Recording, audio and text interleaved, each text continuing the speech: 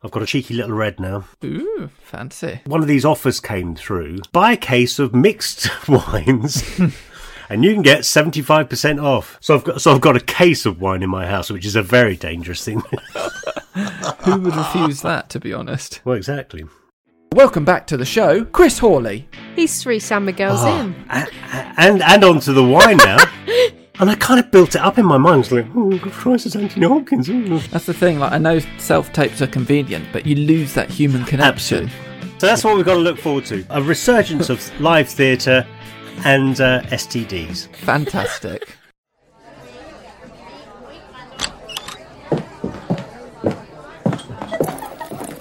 Right then, folks. What'll it be? Hello, welcome back everyone to Two Actors Walk Into a Bar. This week we are once again joined by our theatre dad, Chris Hawley. Chris is an award-winning director, writer and producer who also runs his own theatre company, Black Box Theatre, here in the UK. Chris was also our guest on last week's show. However, after we finished recording that episode, he came back onto the Zoom call with a freshly opened bottle of wine. So we kept drinking, kept talking, and ended up recording a whole other episode with him. So, hello again to Chris Hawley. I remember you telling me something about a workshop you went to. I went to a director's workshop, and there was probably about a dozen young thrusting directors at this workshop. And the guy that was running the workshop said, I want you to write down 5 things on Post-it notes that encapsulate what you think about theatre and what you want your theatre to be. So one of the things I wrote was entertaining, and I pinned it up on the board, and everybody went, ooh, are you sure? I went, what? You know, and they were putting some wank up on the fucking board, I can't tell you. And anyway, when we all came to sort of look at this board, and the guy who was running this workshop, he went, now we've got an interesting one here, entertaining, and everybody had their sort of, their head in their hands, kind of going, oh Christ, here we go. And he went, absolutely. If theatre's not entertaining, what the hell are we doing? And everybody going, what? And it's true, and entertaining covers a very, very broad church.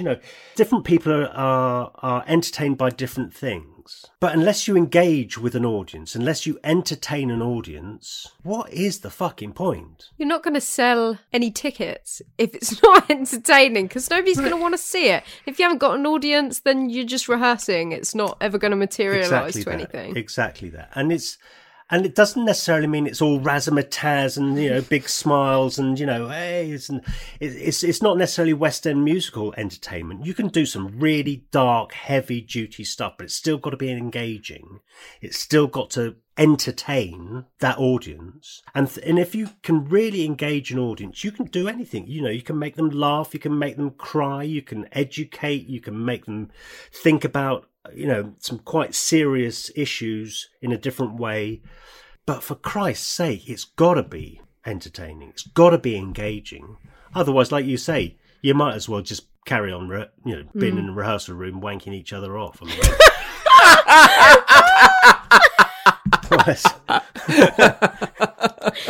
I went to see Michael Sheen in Hamlet. Shout out to Michael Sheen. He might not like where this is going, though. If he's listening. If he's listening. I love Michael Sheen. I think Michael Sheen is an extraordinary actor. And I was so excited about going to see him play Hamlet. And it was at the Young Vic. And they took you through the stage door. And they'd set up all backstage like it was, like a school or something. It was a bit odd. And there was people sort of in rooms having fencing lessons. So you kind of think, oh, this is interesting. Anyway, you got to your seats by coming through this reception area across the stage. Anyway, the play started, and it turned out that the whole thing was set in a mental hospital. You could say that Hamlet is about madness, but it's not really. It's much deeper than just Hamlet's madness or his profane madness or whatever it is. Anyway, so you had Hamlet was a mental patient, as was Ophelia. Claudius was like the head doctor, but Gertrude was a mental patient. Horatio was one of the doctors, as was Polonius. It was shit. The only really entertaining bit about it was somebody in the front row projectile vomited and very nearly hit. Was that part of it? No, honestly, it was a shocking, because what they did was they shoehorned the idea that it was in a mental hospital. They shoehorned this play into a concept, which was, and I thought poor old Michael Sheen was acting his little bloody socks off and getting nowhere in this play because it was a dreadful, dreadful concept. But it was interesting at the end how many people got to their feet and were cheering and clapping. I thought, Emperor's New Clothes. We think we ought to think it's wonderful and magical and marvellous, when in actual fact it's not. It's just the director having a sort of a moment on his own. But, like you say, for some, it's like, oh, it's so out there, I have to love it, because I've never seen anything like it before. That doesn't, doesn't necessarily make it good. And again, I've been to see so many things over the years that you think, I ought to love this, and you sit there going, I'm bored out of my brain. Surely it's got to make sense for it to be worth seeing, and if there's no... It doesn't necessarily... Do you know what? It doesn't even necessarily have to make sense. As long as it's engaging, as long as you're kind of going, oh, wow, do you know what I mean? I've come out of theatre going, I've got no idea what that was about, but blimey, it was good. If you're glued and fixated by it, that's definitely... Of the shows that you've seen, what are the sort of 2 or 3 that really stand out in your mind as being great pieces of theatre? I've got a bit of a weird one, but again, it was not necessarily felt like it made sense, and isn't even the sort of thing that I would... The Tweenies Roadshow. It was Teletubbies on tour, actually, but there we are. No, it was John by DV8, and I'm not really into choreographed dancey stuff particularly. Yeah. But I felt that was really powerful, and I don't know whether it was again because I was only about 16 when I saw it, so I almost felt like we just studied. Death of the Maiden. Yeah, that's the one.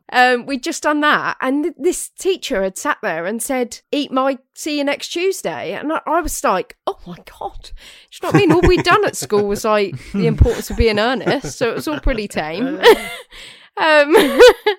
And a bit of Animal Farm. Obviously, that's got political connotations, but they tried not to tell us too much about that for fear of making us shit our pants or something. But or that you'd all turn to be communists. We went and saw this John by DV8, and all the choreography and stuff, like, that doesn't particularly wow me, but there was a really strong message, and like I say, maybe it was because it was a bit explicit and I was kind of like, wow, I shouldn't be seeing this. But it stuck with me, I'd say. What about you, Dave? The first one that came to mind when you mentioned that was I got to see Oedipus with Ralph Fiennes at the National, and I remember that was a really powerful performance. My friend Louisa didn't like it because the stage kept moving, and that was the one thing she was like, that just annoyed me. They do like that at the National, big moving stages.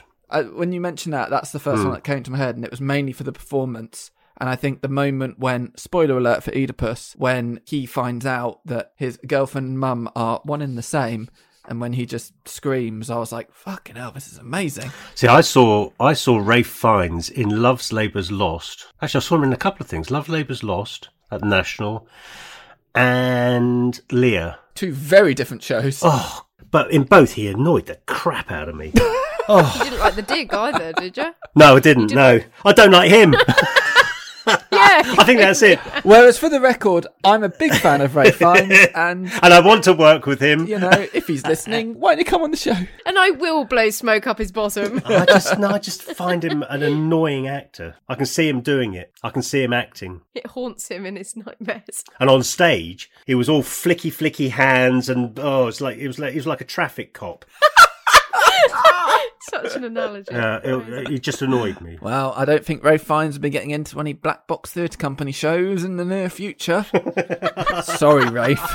Stick to your Hollywood movies. Because I've got my own company. I don't want to, I've got no pretension of becoming this big multinational company. I just want to keep it nice and local. I don't give a monkey's toss anymore about sort of, upsetting anyone. whether I'm going to upset, a big named Hollywood actor, because quite frankly, I'm never going to meet them or work with them, so it doesn't matter, does it? No, but it's interesting, I think, those plays that do stay with you, and it can be for all sorts of reasons. It could be a pantomime that you saw when you were 5 years old, or, it could be something really deep and meaningful that you saw at the National that kind of really touched you, or inspired you to work or, get involved in the business or whatever. I mean, it's one of the first plays that really just knocked my socks off.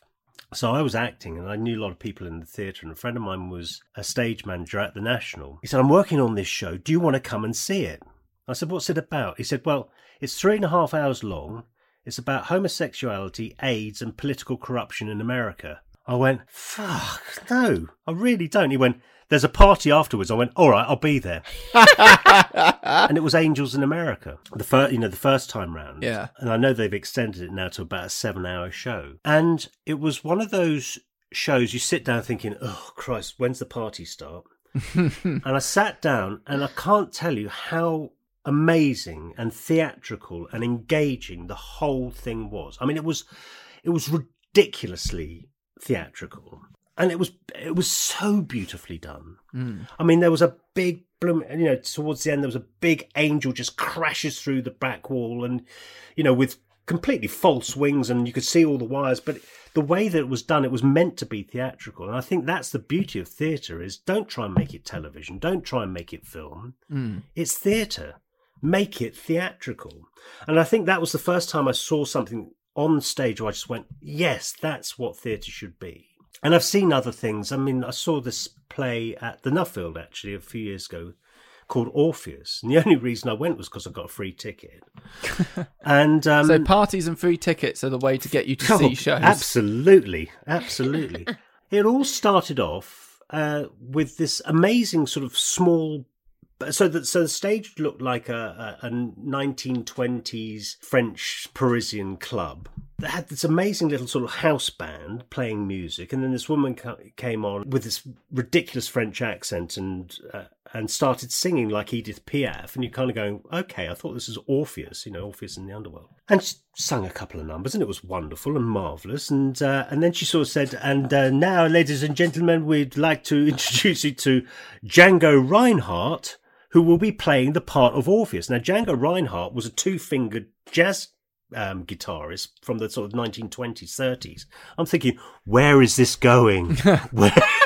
I'm sure this is called Orpheus. He came on, played the guitar brilliantly, and she sang, and then they went into the story of Orpheus, and they mimed the whole thing to music, and it was utterly, utterly brilliant.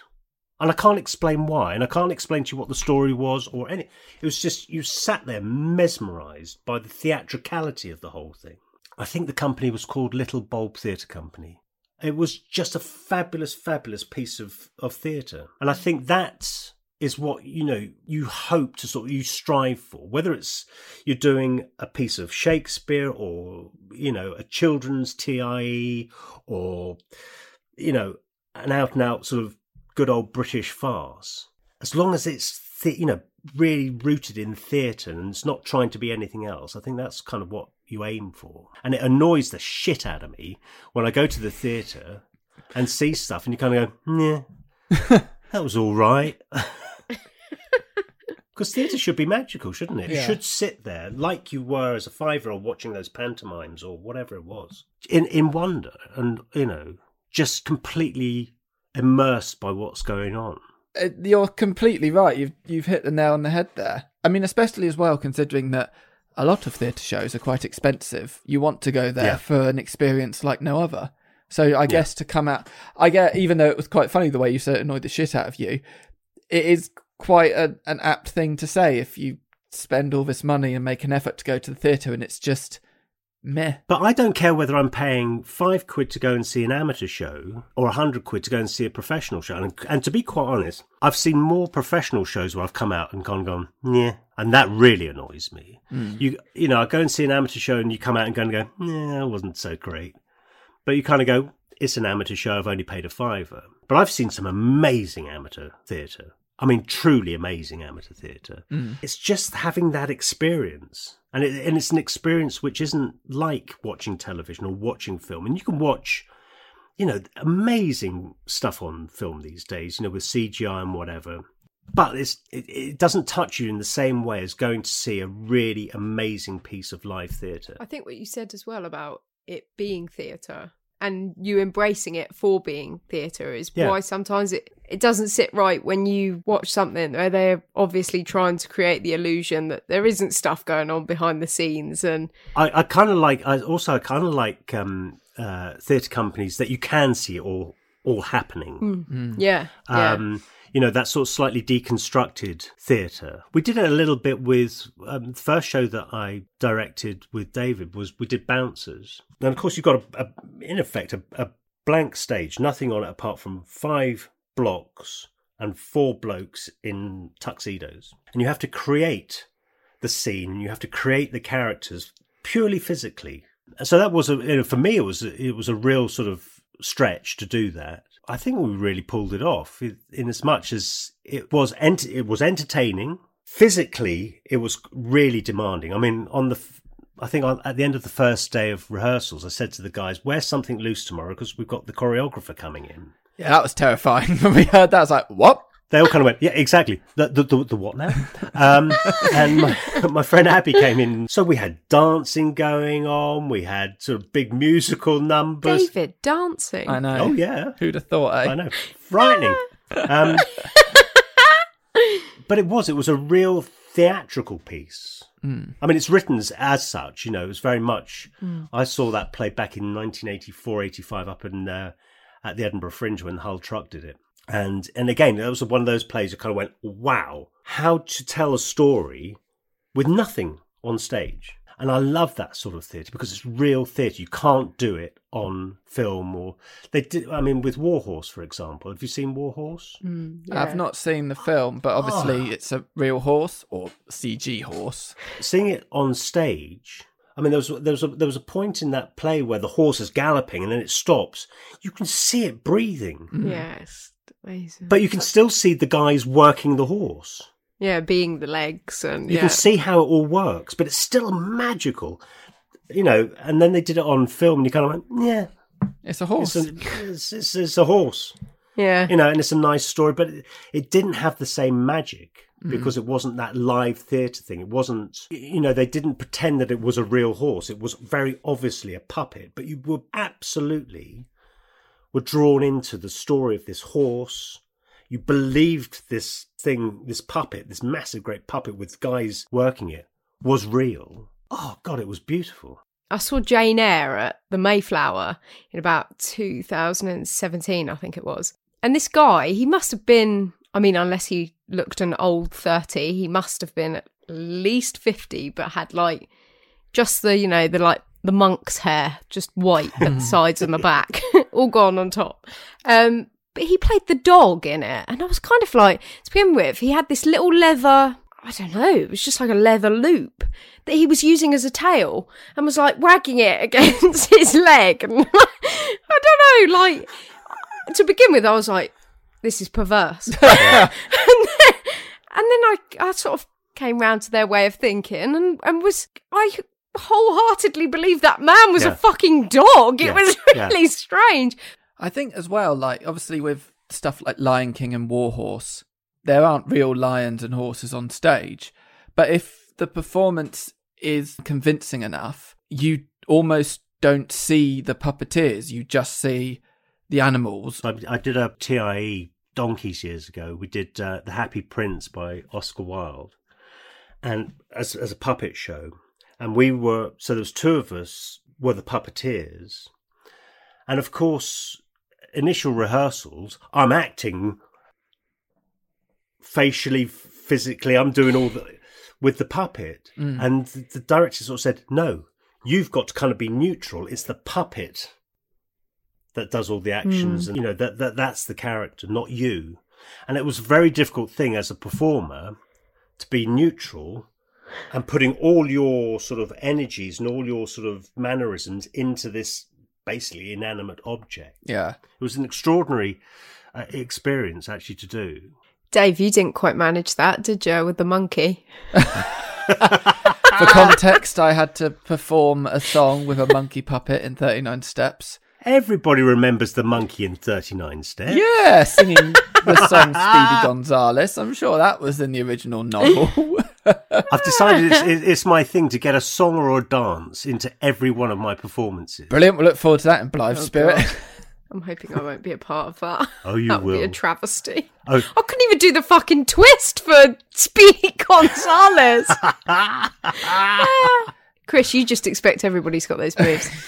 Well, in Day Up Hitler, there wasn't a dance routine in Day Up Hitler, and Dave went out for an hour.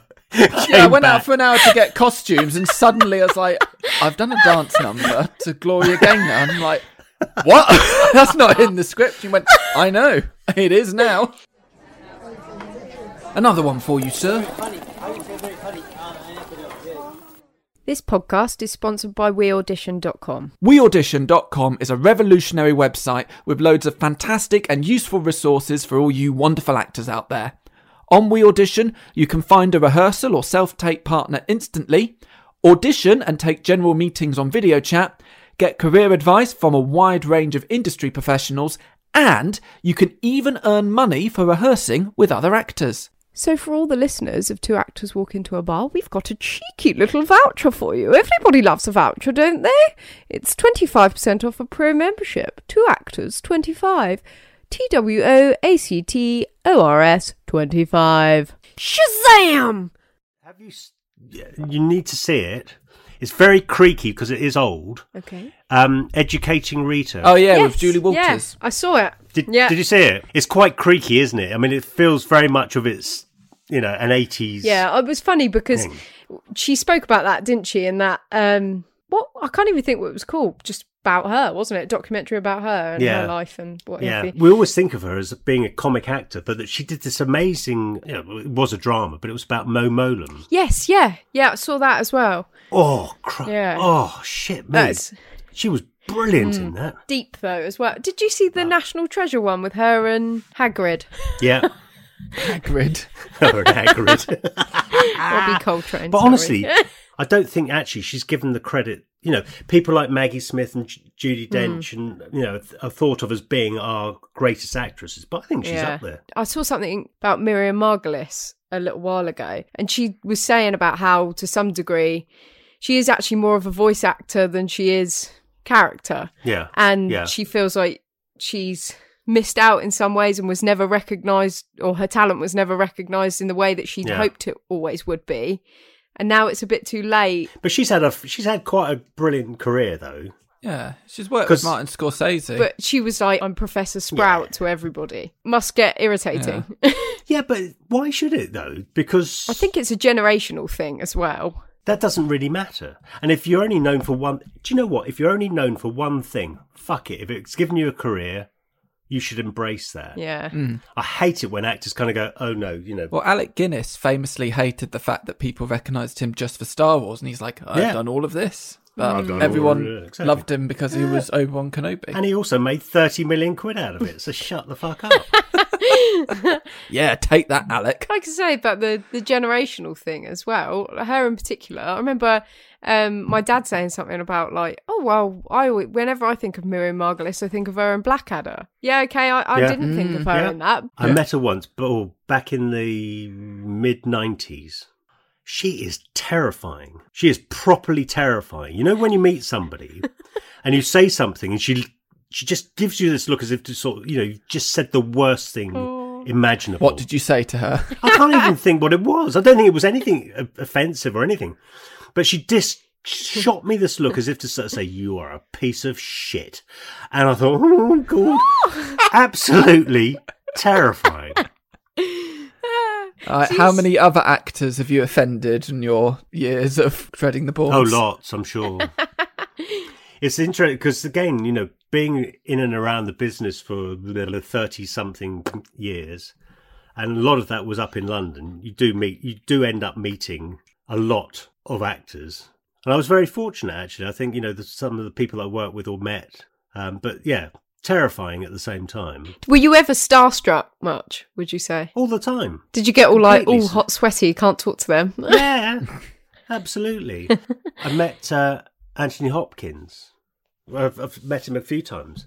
But the first time I met him, I knew I was going to meet him. Oh, even worse. Not even sprung on you. Like No, it wasn't. No. And so I kind of built it up in my mind. I was like, oh, Christ, it's Anthony Hopkins. And anyway, so I walked into the studio and I introduced myself. First thing he said was, call me Tony. Oh, Tony. And he said, I think we've met. He said to me, I think we've met before. Oh, Chris, you didn't forget meeting Anthony Hopkins, did you? No. And I just turned around and went, I think I'd have remembered. But again, and I've been very fortunate to meet some big names like Tony. And my old mate Tony. My old Right, Tone. And there's something about them that you can't help but be starstruck. They're not like ordinary mortals. I mean, he was an extraordinary, and is an extraordinary man, extraordinary actor. I once went round to his house, and he was just about to film a thing called Road to Wellville, which is about Kellogg, who invented Kellogg's cornflakes. And he had his script on his desk, and he obviously caught me looking at this script. And he'd marked up not just his own parts, but everybody else's parts in different highlighter pens. And he explained to me how he approached a film script. So not only does he learn his own lines, he says he reads a script about 350 times, keeps reading it through and through. He not only learns all his own lines, he learns everybody else's lines. Bloody hell. Which is absolutely fucking terrifying for anybody, any actor, because you kind of go, if you trip over a line, he knows what you're supposed to have said. But anyway, he sort of rustled around in his drawer and came out with these teeth. They were almost like rabbit teeth, and started doing this character. And I'm kind of like stood in his study, kind of going, okay. And he was just reeling off this character, and it was the character he played. It was Kellogg. And it was interesting because he always said, he said to me, he works from the outside in. And we're always told as actors you should work from the inside out, sort of that whole method thing. He said, no, give me a pair of shoes or a moustache or a set of teeth. And then other sort of actors, big actors that I've known, you kind of sort of say, so how do you approach a character? And they kind of, and they don't want to analyse it. They don't want to, perhaps they don't even really know themselves. Yeah. That plays into something being in you, though, rather than like you're born to act it, not necessarily not being in everybody. Is it kind of like a magician doesn't reveal his secrets type thing? It's not even that, because a magician knows how he does it. Ah, yeah. I mean, I spent a lot of time with Judi Dench. Name drop.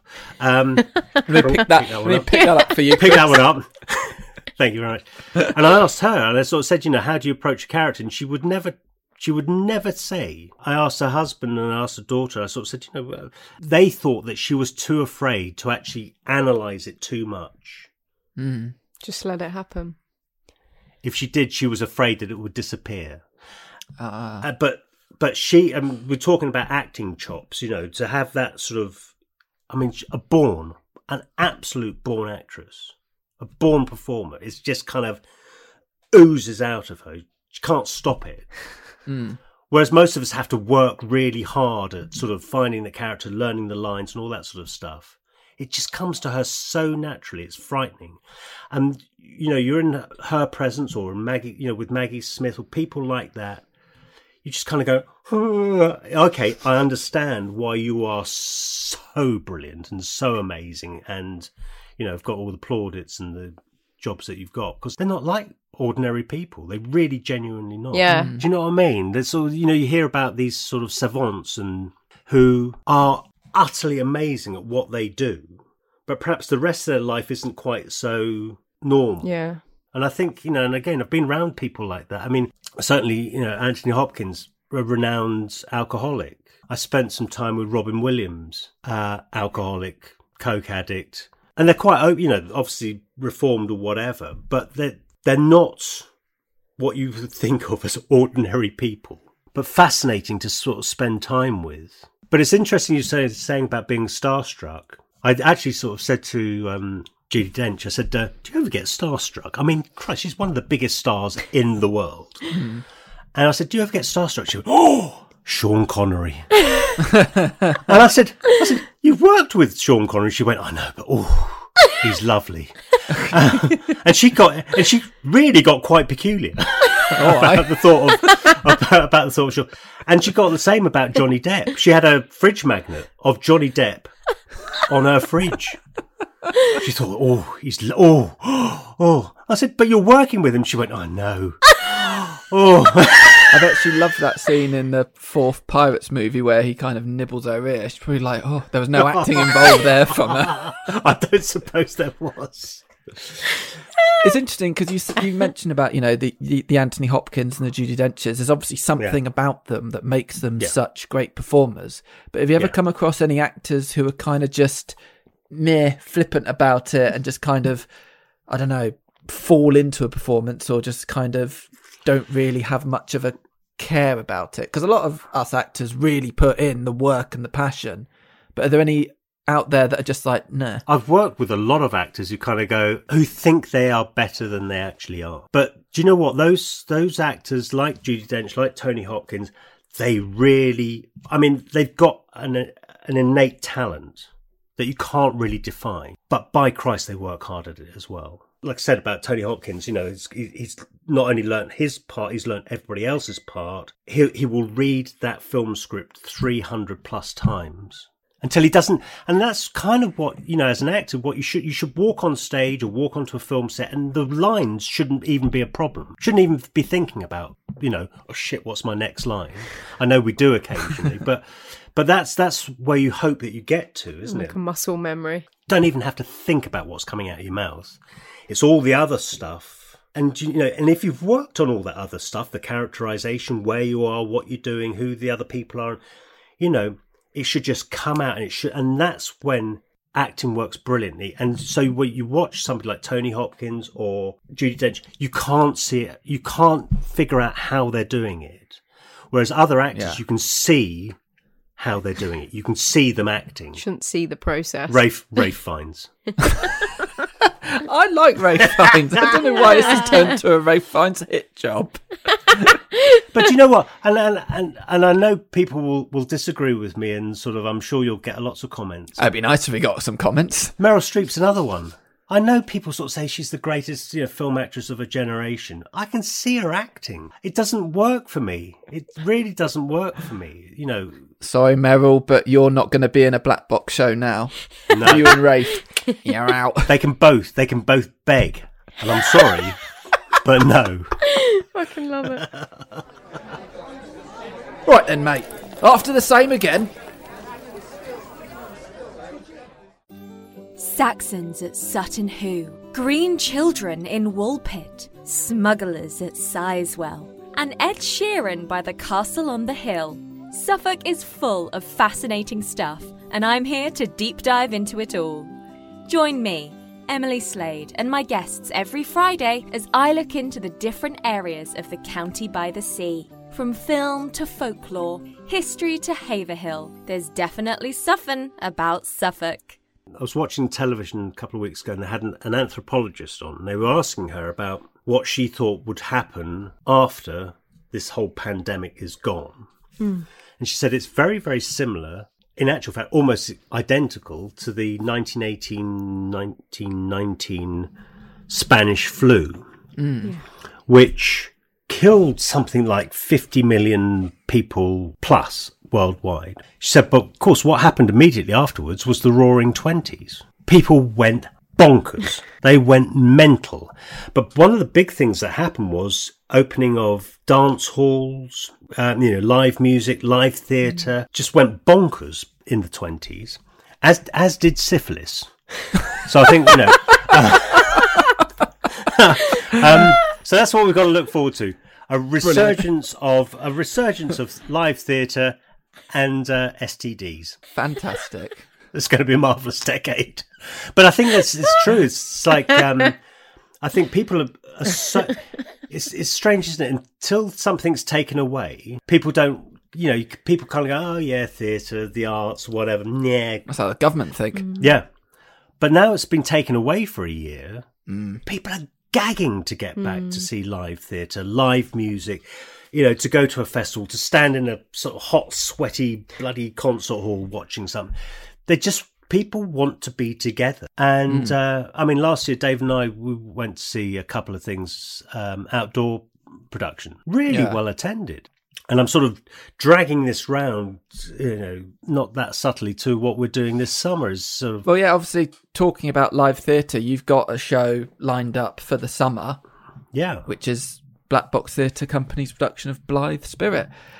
I mean, it's weird to ask questions because Scarlett and I are in it. So, but obviously, the benefit of our audience. What's it about, Chris? What's going on? Paying attention. Plug it away. Plug away.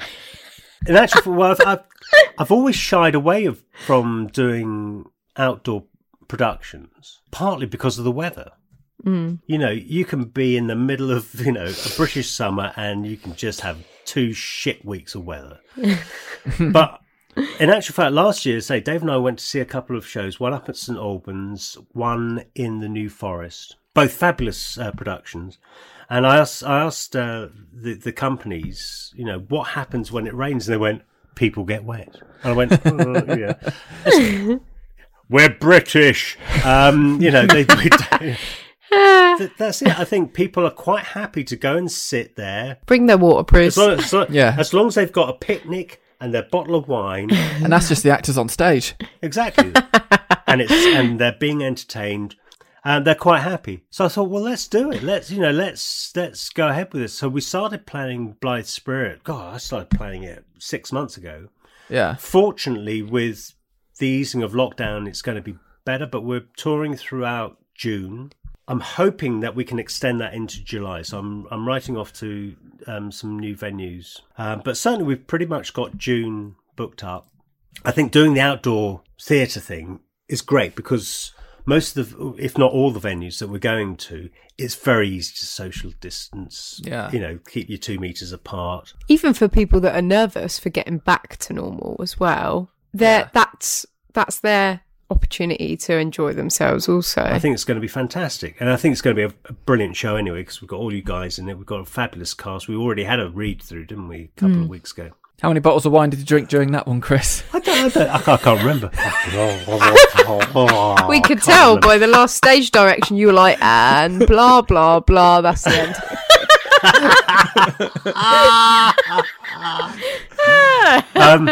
And again, honestly, I think we've got a fabulous cast. We just need to get out there, be performing. So that's Blithe Spirit, starring Scarlett Bryant, David McCulloch, and a few other actors as well. David, you're offending people already. Shock. They're not hosting the podcast. I love the fact, and I don't mean this sort of disparagingly, you two have the smallest parts in this play.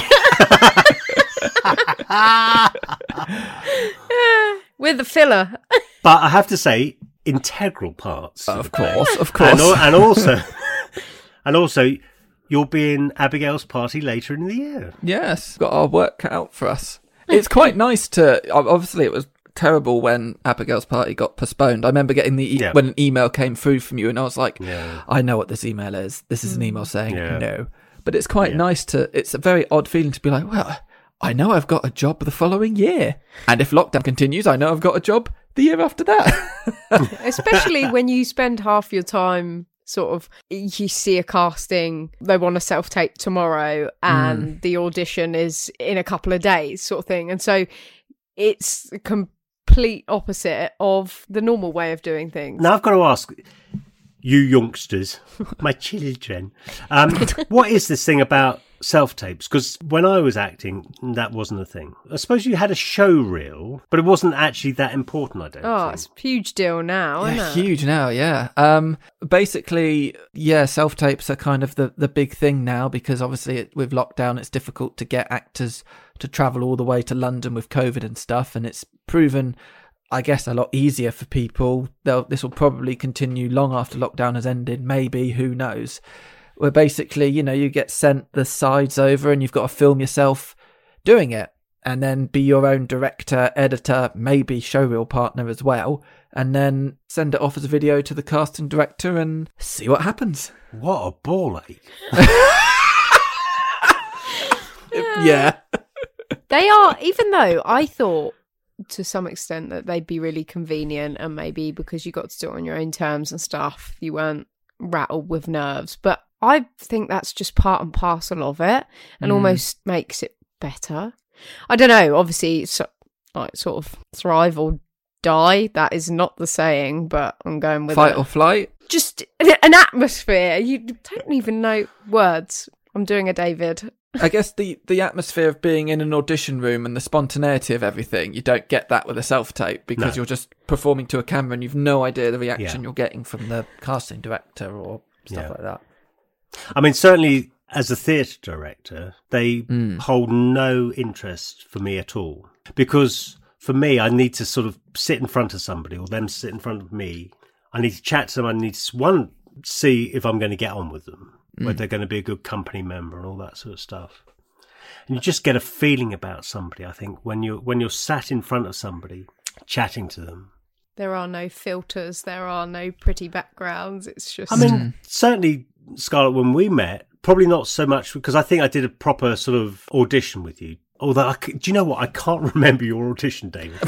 Savage! I genuinely can't remember it at all. I remember the audition very well. I remember doing. You gave me some pieces of script, and I performed it. And then you said, "Okay, can you do it like this?" So I did. It lasted about 10 minutes, and I think we spent 20 minutes just stood around talking about stuff, and then that was it. And then about 2 days later, you called me up, and I was like, "Oh, cool." Was with Scarlett. I think we met for a coffee and were yakking for about 2 hours. Yeah.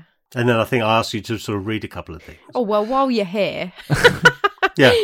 But do you know what? Again, I think you get a feeling about people. You kind of just get a feeling. And I'd already seen you on stage, actually, so I kind of knew you could do the job. But you do get a feeling about people. I mean, certainly with bouncers, I had about 15, 16 guys audition. Some were horrific. You kind of think, oh my God, why do you think you can act?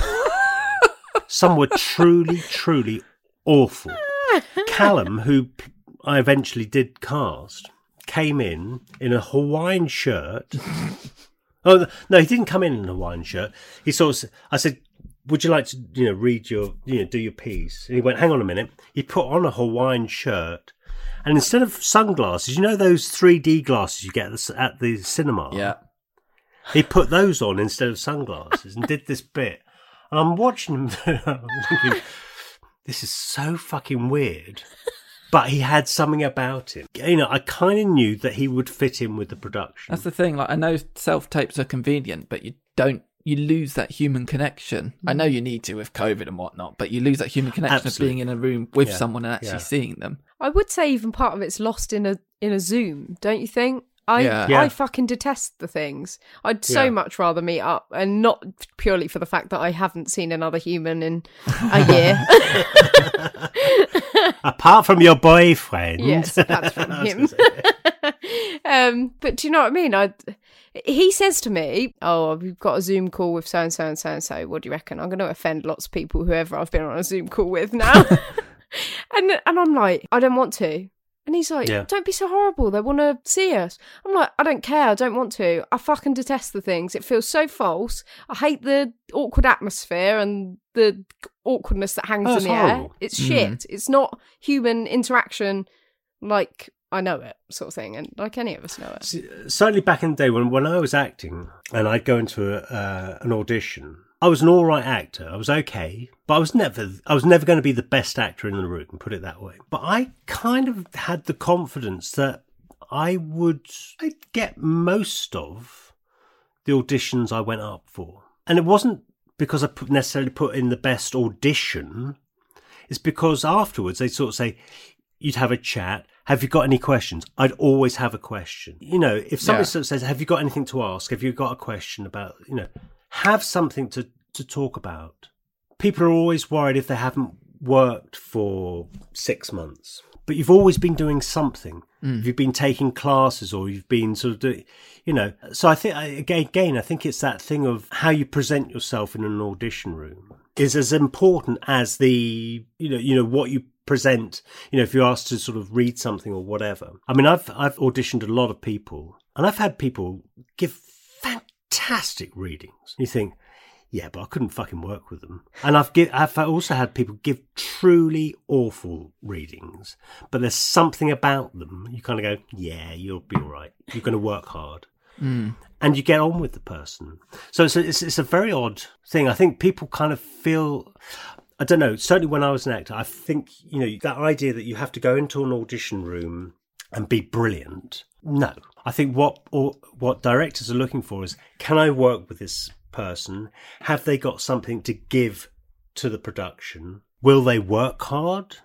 I can remember donkeys years ago auditioning somebody.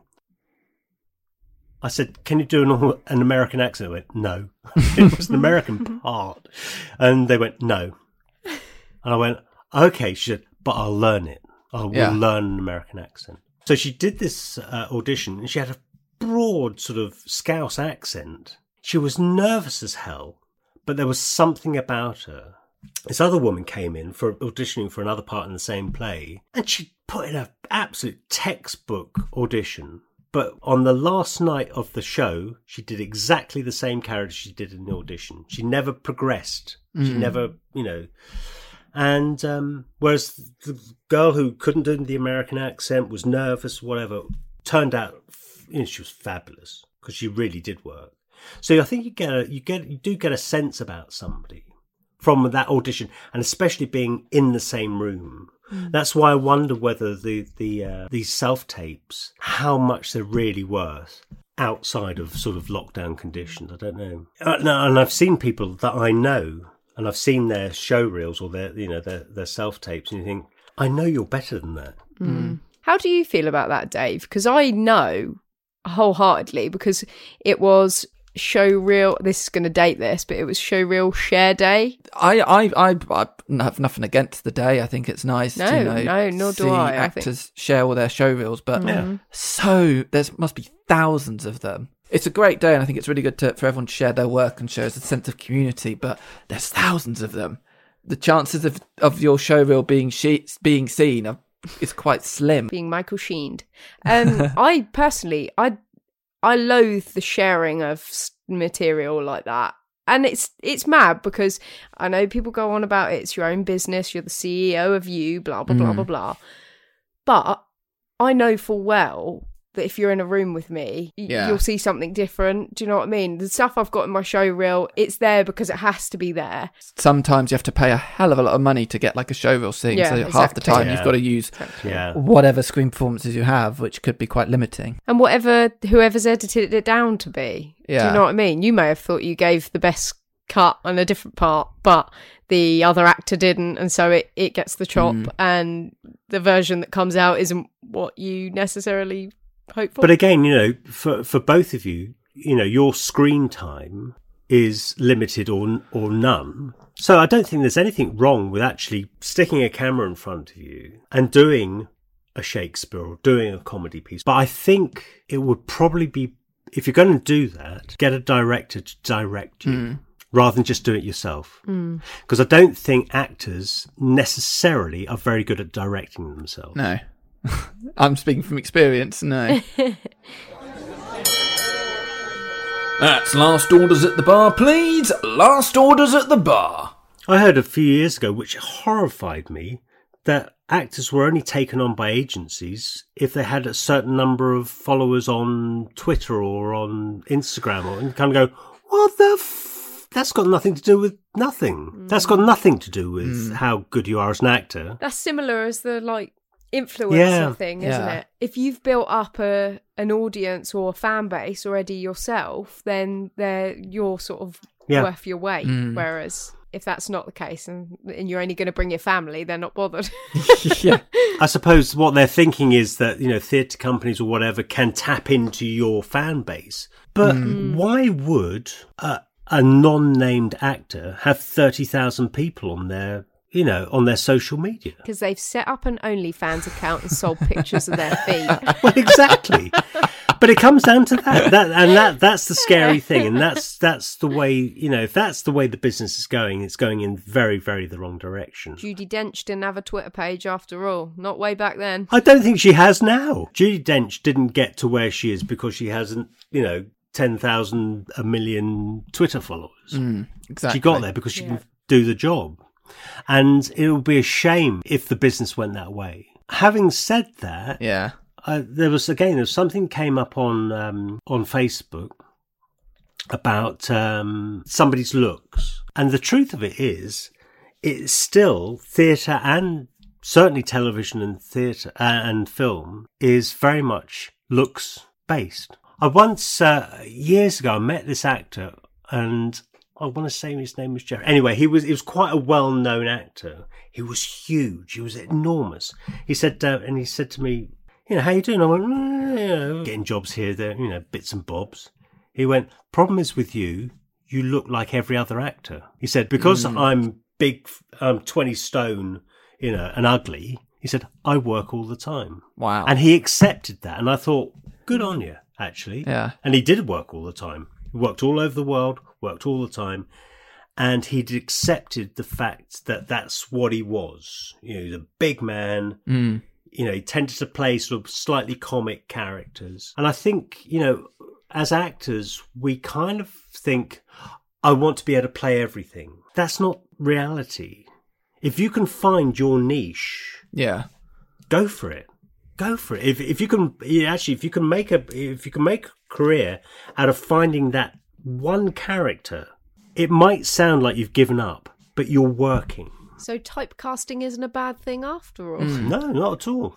Not at all. Not if it pays the bills. It is. It's a horrible word. It's that one. Don't want to be typecast. Better to be working than not. Exactly. That is a career. Go for it. And if you're good enough, you will eventually break out of that and get offered other things. Yeah. And so that's not a bad thing. That really genuinely is not a bad thing. We'd all like to think we're versatile, and we all are versatile.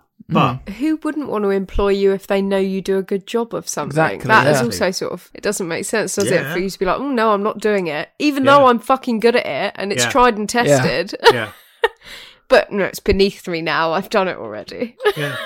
Well, exactly. I mean, Christ, actors can be arseholes, can't they? I was about to say that's a really good place to end it, but I think ending it on actors can be arseholes is an even better ending for the episode. Before we go, Chris, obviously Blythe Spirit coming out summer 2021. Yep. I know this because it's your background on Zoom. Yeah. How do people find out where it's performing? How do people get tickets? Where do they go? Hopefully in the next 2 or 3 weeks, we'll have set up a ticket source. Well, by that time, this episode will come out. Because this episode's been out in 2 weeks.